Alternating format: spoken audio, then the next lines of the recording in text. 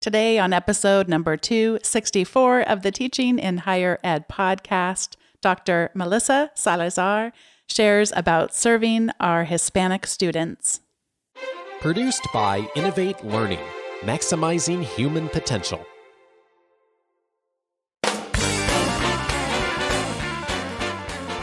Hello, and welcome to this episode of Teaching in Higher Ed. I'm Bonnie Stachowiak, and this is the space where we explore the art and science of being more effective at facilitating learning.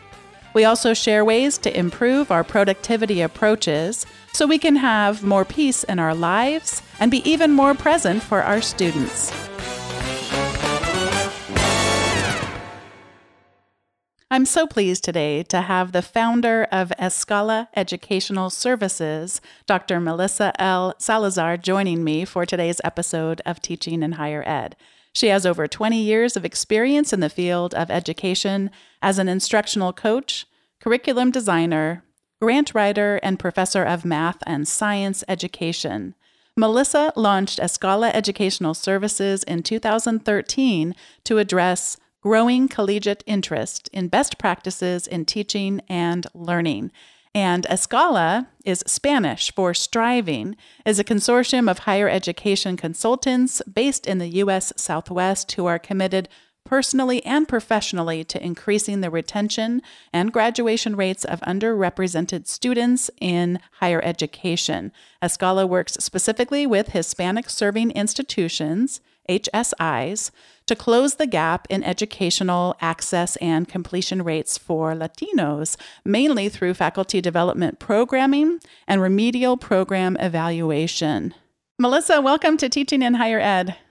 Thank you, Bonnie, for having me on. And I forgot to tell you, but it's my birthday. Oh my gosh, happy birthday! Thank you. I actually scheduled it for my birthday because this is going to be a fun, different thing for me to do today than my usual work. So I guess so. Well, I only wish I would have planned a This Is Your Life episode. And guess who's here? You don't even have to ask me how old I am. Yeah, it's like, I'm very excited. Well, it's wonderful to celebrate you and the work that you do, because I know that is your life. That is, the sense of purpose that you bring to the work that you do is absolutely infectious and very evident from the moment I met you until now, all this time later. Well, thank you. Thanks. So I mentioned to you that as of this particular recording on your birthday, I have only watched a tiny snippet of Brené Brown's Netflix special. One of the podcast listeners suggested that it would be good for listeners to watch. And I actually planned a listening party at our campus next week. But I did watch enough of it to hear her say this little thing about when she meets strangers on an airplane, that if she doesn't feel like being chatty, she can just say, oh, what do you do for a living? And she says, I study shame. What do you do? So I thought I would ask you, Melissa, what do you do for a living? Or maybe, how do you explain this to strangers on a plane? Well, it's funny because I spend a lot of time on planes. So I related to that story when I heard her say that too, that it can be really challenging to explain quickly what I do. But generally down to like just a one sentence explanation, Escala, the business that I started and now run, is a group of people who coach professors on how to work with students better so that they can learn better, succeed in college, and graduate. So we've come down to that. I don't use I don't say higher education, and I don't use words like Hispanic serving institutions, because a lot of people still aren't familiar with what those are. But in general, it's coaching college professors. And most people know that that's unusual, but sometimes it is like, a pin dropping. They're like, that's interesting. I don't know what to do with that information. And they turn away and go, okay, I'll go back to my book. It tends to be one of those things that people do too, as a culturally just polite thing. How are you? I'm fine. How are you? But not that they actually mostly don't want to dive in too deep. Yeah. But everybody has a college story who's been to college, or, if they're a parent or a grandparent, they have a college story. So sometimes it does start a whole litany of complaints about college teaching and this one professor. And sometimes it's on the positive, but most of the time I get to hear about the one professor that was the meanest person they've ever encountered. And, which is all great information for me, but it's not a job that's really been promoted or created in some big way. So people are like, well, how did you get to do that? And then I have to launch into the longer story, and I'm never sure if they really want to know because it's a long story. But, they're like, that's unusual. That isn't what I thought you'd say. So.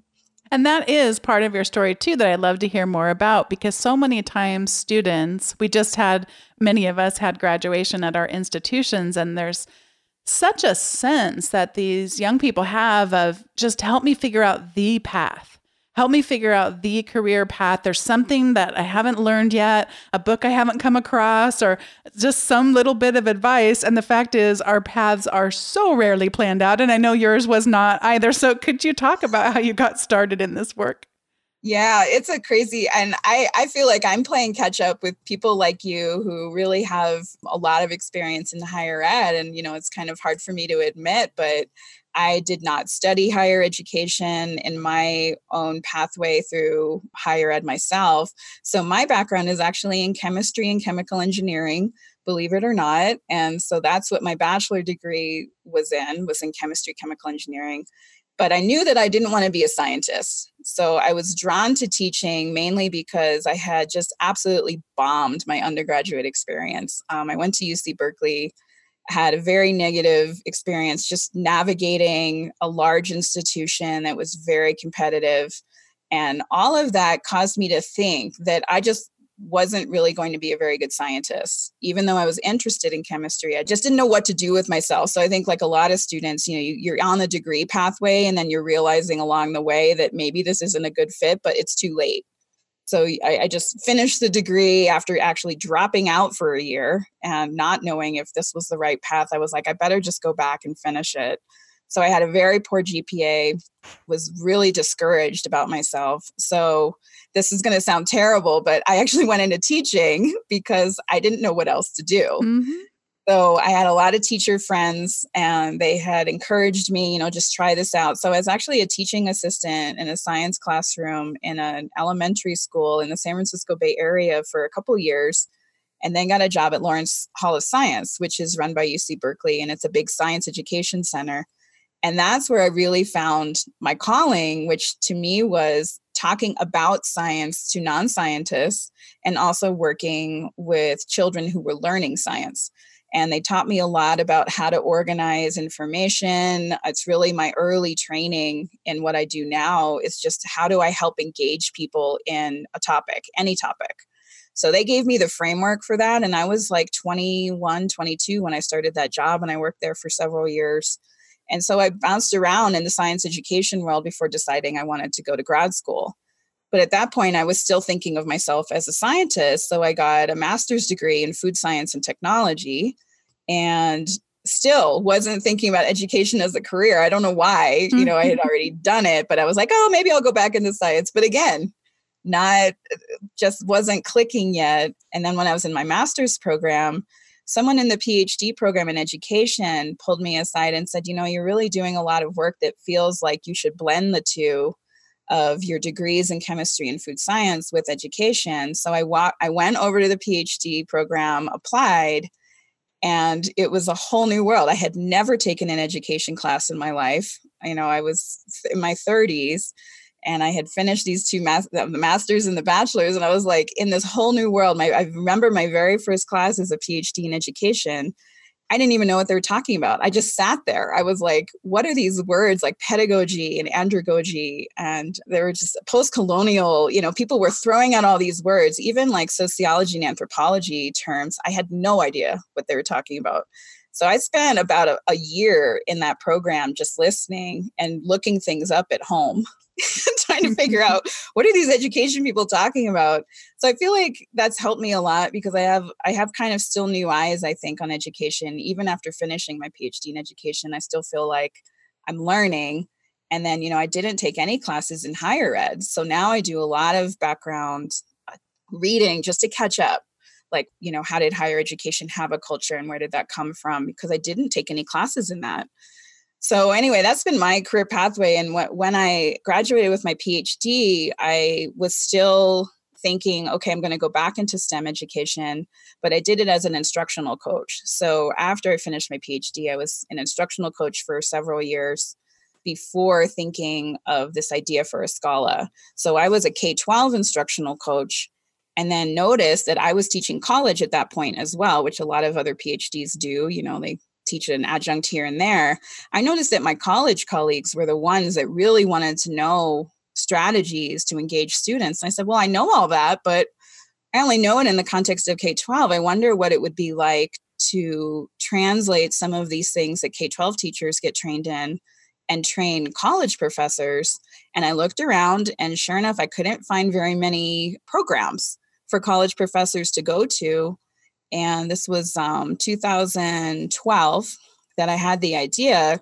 And I said, well, let's give it a shot. And let's ask if some colleges around here want to sign up for a program. I had a colleague, Kathy Berryhill, who still works with us in Escala. And we dreamt up a program. And just from word of mouth, it grew and grew and grew into 7 years later. We've worked with several hundred faculty and more than 30 different institutions of higher ed across the US. So obviously the need was there. And I just kind of had it at the right place, right time. And then, I guess we did a good enough job in the beginning that it really became word of mouth. So that now we haven't had to do a lot of marketing. It's really been fun to have people call us and say, well, I heard about you guys on this and that, or I had a colleague who went to this. Can you tell me more? So it's really been a network of folks that have really sold our program by going to it themselves. So we haven't felt like we've had to formally market the program hardly at all.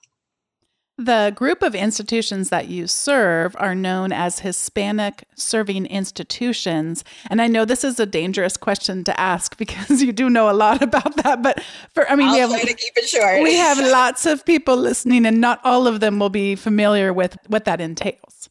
Sure. So Hispanic serving institutions, because it's a mouthful, they're usually shortened to HSIs, the acronym HSI. And HSIs are a federal designation of an institution that's based on enrollment. And the enrollment criteria for being an HSI is that you have a quarter or more of your students declaring themselves as Hispanic or Latino backgrounds. That doesn't happen automatically. There's a lot of things that the college needs to do. They need to apply to the government and get designated from Department of Ed and get on a list. But once you get on that list, you are eligible for funds, to apply for funds that are designated just for HSIs.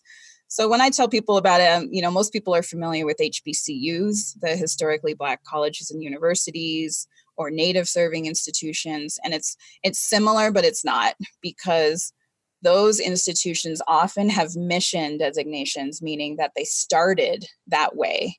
And that was part of the reason the college exists. And HSIs are very different because many of them have nothing in their mission that says anything about serving Latinos, but their enrollment meant that now they're serving a large number of students of Latino backgrounds.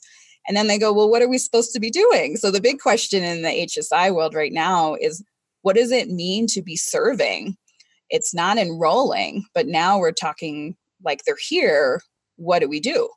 So we tapped into that by saying to ourselves, well, we have a lot of experience teaching Latinos here in New Mexico, where Escala grew out of, and almost all of our colleges are HSIs. In fact, I think every single college in New Mexico is an HSI. So we felt like we had some experience that we could help other transitioning HSIs around the country learn more about what the institution needs to do and what professors should be thinking about. Now that we know the definition of HSIs, I know there's so much more to it. So could you talk about really the importance of these kinds of institutions? Sure. So the importance of HSIs to me are that this is where equity work is being done. And I'm sure your listeners know about equity and its role in higher education, and that this is something I think really grew out of K-12. K-12 educators have been hearing about equity for decades, but more recently, I think higher education started to look at subgroups of students that were not succeeding at the same rates, meaning that they were not being retained, they were not graduating. For some reason, they're stuck in different majors, they're not across the board at the institution enrolled in the same ways. So institutions were, I think, for us, just seeing over the last 7 years of our own growth, that institutions are now have equity officers, they have diversity officers. We did not see that 7 years ago. So I think the focus that HSIs have is providing equity, meaning greater success in higher education, more degrees granted to Latinos. So there's a lot of really neat stuff on Excelencia and education that shows the importance of HSIs in providing equity for the growing number of Latino students in the US. And that is a huge group, a huge demographic that we need to serve, because they're also in the K-12 population, which means HSIs to me are just going to keep growing. So every year, Excelencia puts out how many HSIs there are, and I think there's over 500 this year. There was 470 last year. So you can even see this cool chart they have of just it's skyrocketing. So there's a need for all of us to understand, whether you're in an HSI or not, that Latinos are a very large demographic of students coming into college. And I always like to joke, if you're not in an HSI, you will be in one soon. So this is something that everybody needs to pay attention to. But professors in HSIs, it's like, this is what you've signed up for. These are the students that are here. Even if the demographic shifted rapidly, your job is always to serve who's there. And we can't wish away. We can't talk about what used to be and go backwards. There's absolutely no going backwards with Latinos in education in the US. So it's pretty exciting, I think, to be teaching in an HSI. And I know you think that too, because I've been to your college, but sometimes it can be a little bit, I think professors feel trepidatious about discussing it because they're just not sure. They're not from that community. They've never taught large numbers of Latinos. So they're confused, I think, a little bit, and want some guidance about what it means to have large numbers of Latinos in their institution. Unfortunately, one of the things that happens in these dramatic changes, because it is happening across the country, is that it can unroot or expose some of our systemic racism. And a classic example of that to me would be that we start othering those Hispanic students who are joining our institutions, and then we start to describe that entire population as underprepared. And it becomes this whole thing of they're not ready. What is going on in those K through 12? They don't do it right, and they're not ready. They're not ready. And I know one of the things that you do so well is to shift minds toward an asset-based mindset. Could you talk a little bit about how that language changes, how that paradigm changes? And I know it can't be as easy as you make it look sometimes, because it just can't be, because that's how systemic racism works. But could you share some of what goes on in terms of your approach and where we can be thinking differently there?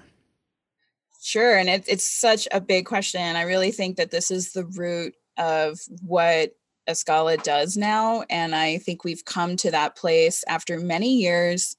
I mean, it might be surprising for you to know that the first 2 or 3 years that we did programs, we actually avoided issues of race and ethnicity. We tried to talk about our program as, you're going to come and learn how to be a good teacher.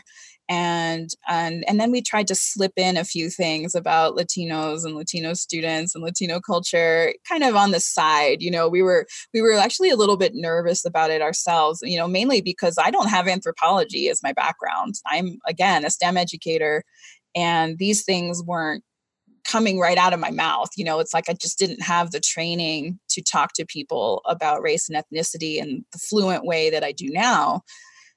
So we noticed when we were doing these programs in the first few years that people would just say things like you just said, like, I'm not sure they belong here. These othering statements, kind of pushing back on the whole idea of that I can be a good teacher for all of these students. They would say, well, and I don't mean to insult anybody who comes to our programs, but it was just a pattern that we could tell when people get nervous about not being a good teacher, they push back on it's the student's fault. There's nothing I can do for these students. So we decided after a few years of this that we had to unpack that to get anywhere with folks in a more substantial way. We needed to say, let's put all of your attitudes on the table and discuss this and kind of look in the mirror. And that's when we developed our deficit and asset-based cultural component of our program that we do pretty much no matter where we go. We always start off by talking about deficit and asset-based thinking and language. I mean, we know now, right, that our cognition, whatever we say is a reflection of how we're thinking and processing things. So that when we check our language, we check our thinking as well. So that's where that comes from, is that we're saying, yes, you may feel like your language is shifting in our program, or we're asking you to use language that's unfamiliar to you, but that's the disruption we're looking for, is that you think a little bit before you start spurting out something that you actually go, oh my God, like that means that I think that student doesn't have the capacity to learn. So we really talk a lot now about, if you're saying the student is underprepared, like whether or not they're underprepared is really not the issue. The issue is that they're there in your classroom. So what can you do now? How can you reach out to the student and understand what they can do and how they can be engaged? And how can you reach out and also tell them they have assets? Because guess what? The students have deficit attitudes about themselves. It's not the instructors only. So, I'll talk a little bit later, hopefully, about, what we're doing now to kind of talk to professors about the patterns of thinking students have about themselves, because we think this is one of the key problems that Latino students as a whole have about themselves as a group coming into college. They have heard, guess what? They've heard adults in their life say they're underprepared and that they can't do college, and they have been through all sorts of educational traumas in the K-12 system. So for us to talk about them that way, the students know, they're no dummies. They can hear it, and they also can kind of hear it in the way you express your expectations for them.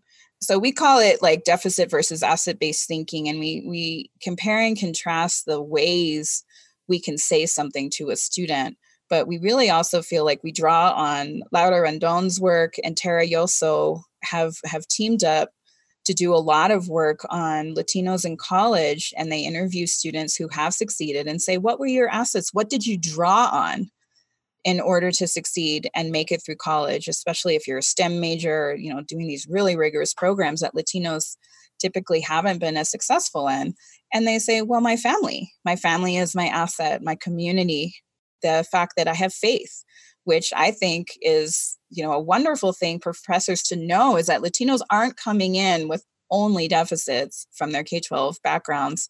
They're coming in with substantial assets that need to be put on the table. And if they know those, then they can have something to work with that's coming from a positive perspective, instead of just going, oh my gosh, what am I going to do, and throwing up your hands, which I think most people don't want to do, but it's a human aspect of feeling unsuccessful.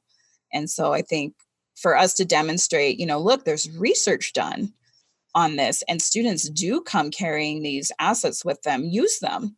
And then they go, oh, okay, I can do that. So we're always just trying to educate so that people feel like they have some strategy with students that they may have been previously unfamiliar with.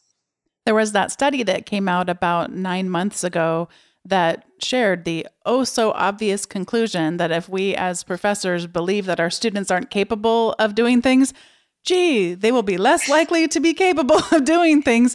And then also what you're describing this is an old leadership principle from Stephen Covey way back in the day, of things that we can control and influence, and spending our time focused on those things. I can control my class planning. I can control how I choose to spend that time. I can control my parts of the way I show up for the work that I do. I can't really control what happens with students once they leave my classroom, or before they even got to me. And it's not going to be really helpful to me or to them if I spend a lot of time focused on that. In fact, I'm going to have limiting beliefs, and I'm going to make all kinds of assumptions that are not going to be helpful. Right. And, it's like I said, this is not, if someone's feeling right now listening to it going, well, But it is true that they're underprepared, which we do have in our workshops. People will raise their hand and go, well, do you want me to ignore the fact that they're underprepared? And we're like, absolutely not. But let's take a look at how people can be accelerated. Let's take a look that that doesn't mean it's a done deal. And I think that's what you just said, is that you can show up for your work. There are things that have been shown to accelerate students' learning who may have not have had that science lab in high school, who may actually have a fixed mindset of themselves. What can you actually do, because the brain is not done. Mm-hmm. And so then we talk about all the things about the brain so that people understand, like you said, that study was it felt like a no-duh study, but it's not yet. Professors have sometimes a very fixed mindset about students when they walk in. They see the student looking a certain way, slouching in their chair, or not making eye contact, whatever it might be. We all have these biases, and it makes us lower our expectations or kind of just jump ahead and go, well, that student's probably not going to pass my class, or whatever you're thinking in the back of your head. So we're trying to figure out, how do you get to those narratives to know they even exist, because they happen so quickly, right? Like you just don't even realize they're happening. So if we just pause and look at the way it looks out loud, going, oh my gosh, have I ever said these things to my students? Holy cow. Like that whole myth, about the professor saying, it's not a myth, but it's kind of mythology. Look to your left, look to your right. Mm-hmm. Only one of you is going to succeed. Those kinds of things we hope are in the past, but all of those kinds of things can come out of your mouth, maybe implicitly or explicitly. And the students are just waiting to be told that they don't belong.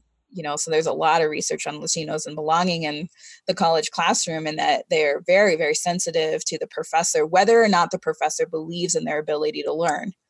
So that, we think, is like one of the biggest things we've got to attack, is that if you're using language that shows students you're not sure if they can learn, then really you're not serving your Latinos very well, because we know that they're a very sensitive group to, is the professor really on my side? Do they want to help me here? Because they're already assuming, a lot of them, that you don't. That's a surprise to professors who are very well-meaning and really want to do good work. They think the students all think that they deserve to be there. So that's usually a surprise to them, that, oh my gosh, they don't think they need me to do that? Really? Oh, I can do that. So that's a good thing that comes out of that.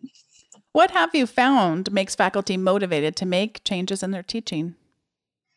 I should say to make changes in our teaching, because I'm part of this too. Yeah.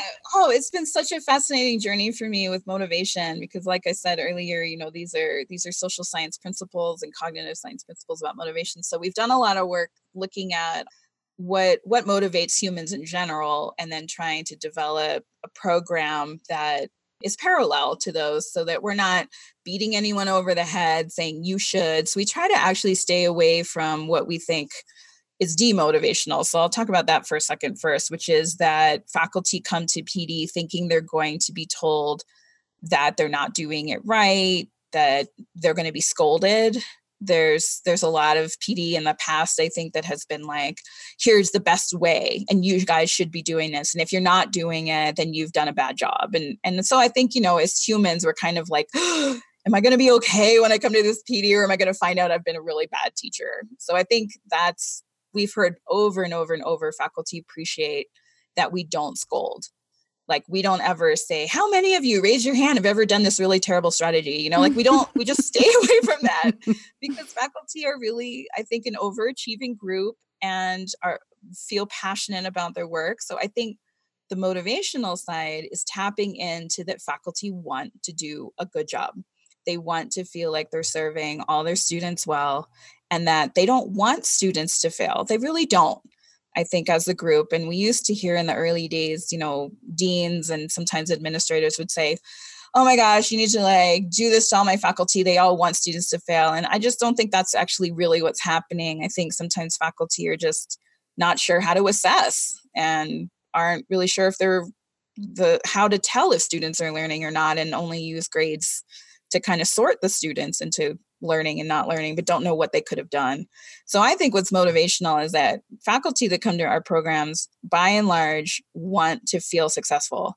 So if we can help guide them down a path where they feel tiny successes at first, then they will go and make bigger changes. So a lot of our programs ask people to kind of get the toe in the water, kind of look at things, hear how other people have done things. They love talking with others about teaching, almost without exception. So our programs are designed to have a lot of discussion at tables and with peers.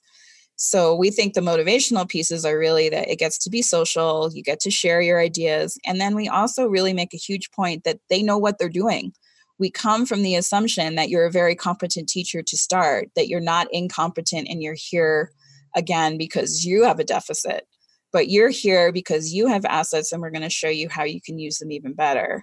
So I think the motivational pieces that we really highlight now are that you get to talk about yourself from a positive perspective and what you're doing well, not just, oh my gosh, I've been doing a terrible job and they're going to tell me I'm doing a terrible job and all that kind of stuff. So it's been fun to kind of tap into energizing faculty rather than, I can see sometimes when people come into our PD, like we had a person come in once with a giant book, like 1,000-page book. And he put it down in front of me and he sat at the first front table and he made a big display of showing me that he wasn't going to pay attention. It was kind of like this, here you go, like, go ahead, make me pay attention during this PD for the next 2 days. And I just went over and met him and was trying to be nice and whatever. And he never got the book out. He like pushed it to the side once we started and realized he was going to be accountable for sharing ideas at his table. And he never opened the book. And at the end of the PD, I said, I just can't help but notice that you brought this giant book. And he goes, well, yeah, every PD I've ever been to has been so boring that I've needed to bring something to do. And he goes, but I never got a chance to open it during your workshop. And I was like, well, good. I felt good that you didn't open it because I was a little like worried that you were, going to try to read it while we were working together here. And he said, no, this whole thing was so actively done and so, highly timed and specific about what I had to do that I didn't have any time. So anyway, I think people have had bad experiences with PD in the past and I don't blame them. I've had them too. And so we try to not waste time so that people don't get demotivated from that as well. That what you talked about regarding this belief that you have that people are coming in with those assets really shows up. When I went to your workshop, I was not expecting, I knew it was going to be great. I didn't know it would be so great for me that I would never have that sense. You so valued the collective wisdom that was present. And then also you are brilliant at keeping things active. It is very, very difficult to sit for those long periods of time. We have had people on the podcast before, at least one guy, Mike Cross comes to mind, who went back to school so that he could better understand what it's like for students. And I also know that there was another person's daughter who went back to school. It was Wiggins, who wrote Backwards Design. His daughter went back to school at one point and just talked about the surprise of the exhaustion of sitting and that she had really forgotten that as an educator. And it is hard to sit for 3 days. And it flew by. It really is so important to be thinking about that from a perspective of just energy levels. And if those energy levels go so far down, then we're just not going to be able to learn as well. It's really wonderful. I do want to ask you about how teaching is a reflection of faculty's own cultural backgrounds, because I don't want to miss talking about that before we go to the next part of the show. So the cultural aspect of teaching, again, has been another thing that Escala has grown to embrace because, again, like I told you earlier, that we thought, let's just approach our PD from like a culture-free zone and everyone will feel safe. And, we can talk about HSIs and Latino students, but let's talk about it without making anyone uncomfortable. And I think after, again, a couple years of realizing that wasn't really hitting the right spots, that we needed to start talking about how teaching is cultural work, just like everything we do in life, that there is a culture that you're exuding yourself as a faculty. And I think one of those moments, that you have in the shower is that after a few years of talking about that Latino students have culture, we realized we had forgotten that faculty have culture. And there's several cultures going on. One of them is your institutional culture. Another one is your personal family culture, whoever you might be and how your family trained you is a culture that you have. And then there's also the classroom itself. So how you design the class and your discipline that you've been trained in, all of these things have cultural elements that I think are very complex. So we now ask faculty to spend almost an entire day with us during our biggest program, the certificate. They spend an entire day looking at the various aspects of their culture. And that could be the kinds of training they've had, whether or not they teach biology versus anthropology or English. Those have their own disciplinary cultures, so that the attitudes and beliefs that they have about how to set up a class, what their syllabus might even say or look like, and then their interactions with students and the expectations they have for how students interact with one another, all of those are based on what the faculty's decisions are. Like, we make decisions. All these instructional decisions come out of somewhere. So when we can bubble up some of these more invisible aspects of ourselves and make them explicit and visible, we can go, oh my gosh, is that actually the best way to do this? Or do I just do this because I've been watching professors teach my whole educational career and that's how I thought you should do it? Or can we question that and say, what would it look like if you have a biology class of 90 students, but they turn to one another and speak instead of listening the whole time or doing things everything individually? Is there a way for a biology student to have an interaction with someone during your lecture? So I know those sound really simple, but sometimes these cultural attitudes are so tightly held that people say, well, no, it's impossible. It's impossible. And so the reason they say it's impossible is because they haven't considered why they think that's the best way to learn. So it's been a really interesting experience to start unpacking culture, because most of the faculty that come to our trainings are white and have Northern European family descent. Sometimes people come and just say out loud, well, I don't have any culture. And we're like, okay, well, let's look at what Northern European cultural traditions are and how education institutions actually have grown out of some of these Northern European ideas and values. And so that's why it feels sometimes like it matches you and why you've been so successful, and why students who are not from an individualistic cultural background might feel like this is very strange, that I'm being asked to do everything individually, that I'm being tested individually, that I'm supposed to leave my classmates behind and succeed and be the best, that those aren't collectivist values. So these are big switches for them. So I think this has been now the most fascinating thing that I've found from talking with faculty, is that they really haven't considered their own culture. They thought they were just going to study Latinos in general, but didn't realize we were going to make them turn the lens on themselves, but find that they're fascinated, that they do have a culture. Oh, okay. And I didn't realize that was a cultural decision I was making about the way I do my tests. So that's the story of culture in the classroom with us. Before we get to the recommendations segment, I wanted to say thanks to today's sponsor for the episode, and that is TextExpander. Those of you that have been listening for a while know that TextExpander is just one of those tools that's essential to my own workflow. My philosophy is that I can use this tool to automate some parts of the work that I do in order that I can be more authentic and more present because of that time that gets saved. So what TextExpander does is it allows you to create super, super easy, what are called snippets, little text bits, little shortcuts that you type in, and wherever you're typing, whether it's an email or whether it's on a form or whether you're in Word or Pages, wherever you're typing, it will allow you to have those little things you type turn into something longer or something harder to remember, like a link or like a phone number, for example. And it really does boost your productivity because it's just quick and easy to make these snippets, or in my case, to modify them. It's really easy to get started with TextExpander, but as you learn more, one of the things I figured out recently was having the subject line start out for an email I might send repeatedly, and then it automatically tabs down to the body of the email, and I can even fill in information. So dear, and then it'll open up and it'll allow me to fill in the person's name. And it will also, once I put it in there, I can go back and customize it. That's what I do, for example, when I tell people about the recommendations segment, which we're about to hear with Melissa and I, is I have an email that does that for me, but then I can customize it for the person that I'm emailing so that they know this is an email message specifically for them, and I'm excited about having them on the show. So there's all kinds of things we can do.